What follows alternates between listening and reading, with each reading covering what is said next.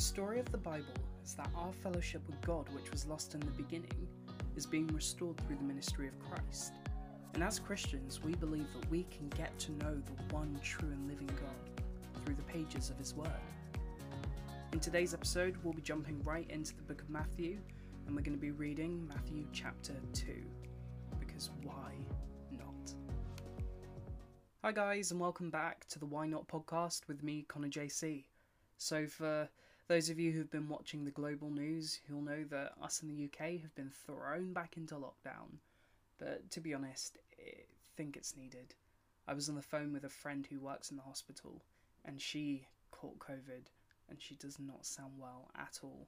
So if you're listening to this, do your part and stay at home. I'm not going to get all Boris on you, but people are dying. People are getting really unwell. So let's just be considerate, eh? But anyway, let's see what God's saying to us today. Matthew 2. Now after Jesus was born in Bethlehem of Judea, in the days of Herod the king, behold, wise men from the east came from Jerusalem, saying, Where is he who has been born King of the Jews? For we saw his star when it rose, and have come to worship him. When Herod the king heard this, he was troubled, and all Jerusalem with him. And assembling all the chief priests and scribes of the people, he inquired of them where the Christ was to be born. They told him, In Bethlehem of Judea, for so it is written by the prophet. And you, O Bethlehem, in the land of Judah, are by no means least among the rulers of Judah. For from you shall come a ruler who will shepherd my people Israel. Then Herod summoned the wise men secretly, and ascertained from them what time the star had appeared. And he sent them to Bethlehem, saying, Go and search diligently for the child, and when you have found him, bring me word, that I too may come and worship him. After listening to the king, they went on their way, and behold, the star that they had seen when it rose went before them, until it came to rest over the place where the child was. When they saw the star, they rejoiced exceedingly with great joy. And going into the house, they saw the child with Mary his mother, and they fell down and worshipped him. Then, opening their treasures, they offered him gifts, gold and frankincense and myrrh. And being warned in a dream not to return to Herod, they departed to their own country by another way. Now when they had departed, behold, an angel of the Lord appeared to Joseph in a dream and said, Rise, take the child and his mother and flee to Egypt, and remain there until I tell you, for Herod is about to search for the child to destroy him. And he rose and took the child and his mother by night, and departed to Egypt, and remained there until the death of Herod. This was to fulfill what the Lord had spoken by the prophet, Out of Egypt I called my son. Then Herod, when he saw that he'd been tricked by the wise men, became furious, and he sent and killed all the male children in Bethlehem, and in all that region who were 2 years old or under, according to the time that he had ascertained from the wise men.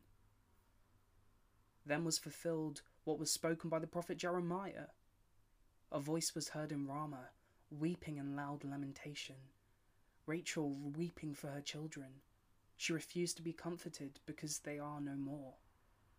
But when Herod died, behold, an angel of the Lord appeared in a dream to Joseph in Egypt, saying, Rise, take the child and his mother and go to the land of Israel, for those who sought the child's life are dead. And he rose and took the child and his mother and went to the land of Israel. But when he heard that Archelaus was reigning over Judea in place of his father Herod, he was afraid to go there, and being warned in a dream he withdrew to the district of Galilee. And he went and lived in a city called Nazareth, so that what was spoken by the prophets might be fulfilled, that he would be called a Nazarene. Amen. What I love about reading Matthew in January is that we get to relive the Christmas story, and as you all know, I love Christmas.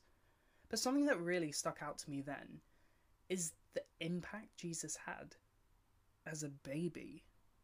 Like, we tend to think that Jesus' ministry started after the temptation in the wilderness, and yeah, that's true.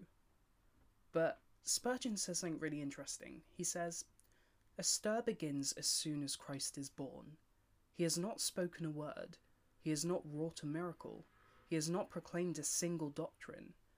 But when Jesus was born, at the very first, while as you hear nothing but infant cries and can see nothing but infant weakness, still his influence upon the world is manifest. I found that absolutely stunning, and it's so true. Jesus has just been born and already there's a plot to kill him. If that doesn't foreshadow what's to come, I don't know what does.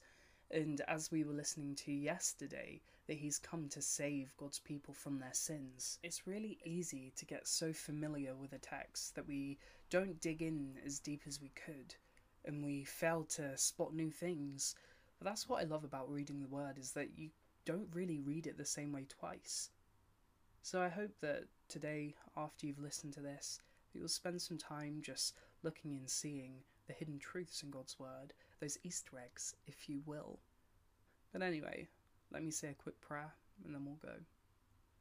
Heavenly Father, we thank you so much that you haven't left us here on this earth alone. We thank you that you became flesh at Christmas. We thank you for what that means, that you, God, became bound by time and space in human flesh. You didn't come as a reigning king with a sword. No, you came as a helpless baby.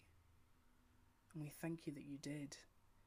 That you grew up as a human, but perfect, the way that none of us ever could. We pray that we'd never lose sight of who you are. We pray that we'd just marvel at the fact that you are fully God and fully man. We pray this in Jesus' name. Amen. I encourage you to spend some time in prayer after this episode, and do let me know what your main takeaway was. I'd love to hear your thoughts, and feel free to message me at whynotpodcast@gmail.com. That's why not with 3 Ys. Or you can message me on Instagram or on TikTok, and if you're feeling naughty, you can go check out my YouTube channel. It's a bit dead, but why not? Anyway, goodbye, God bless, and I'll see you in the next one.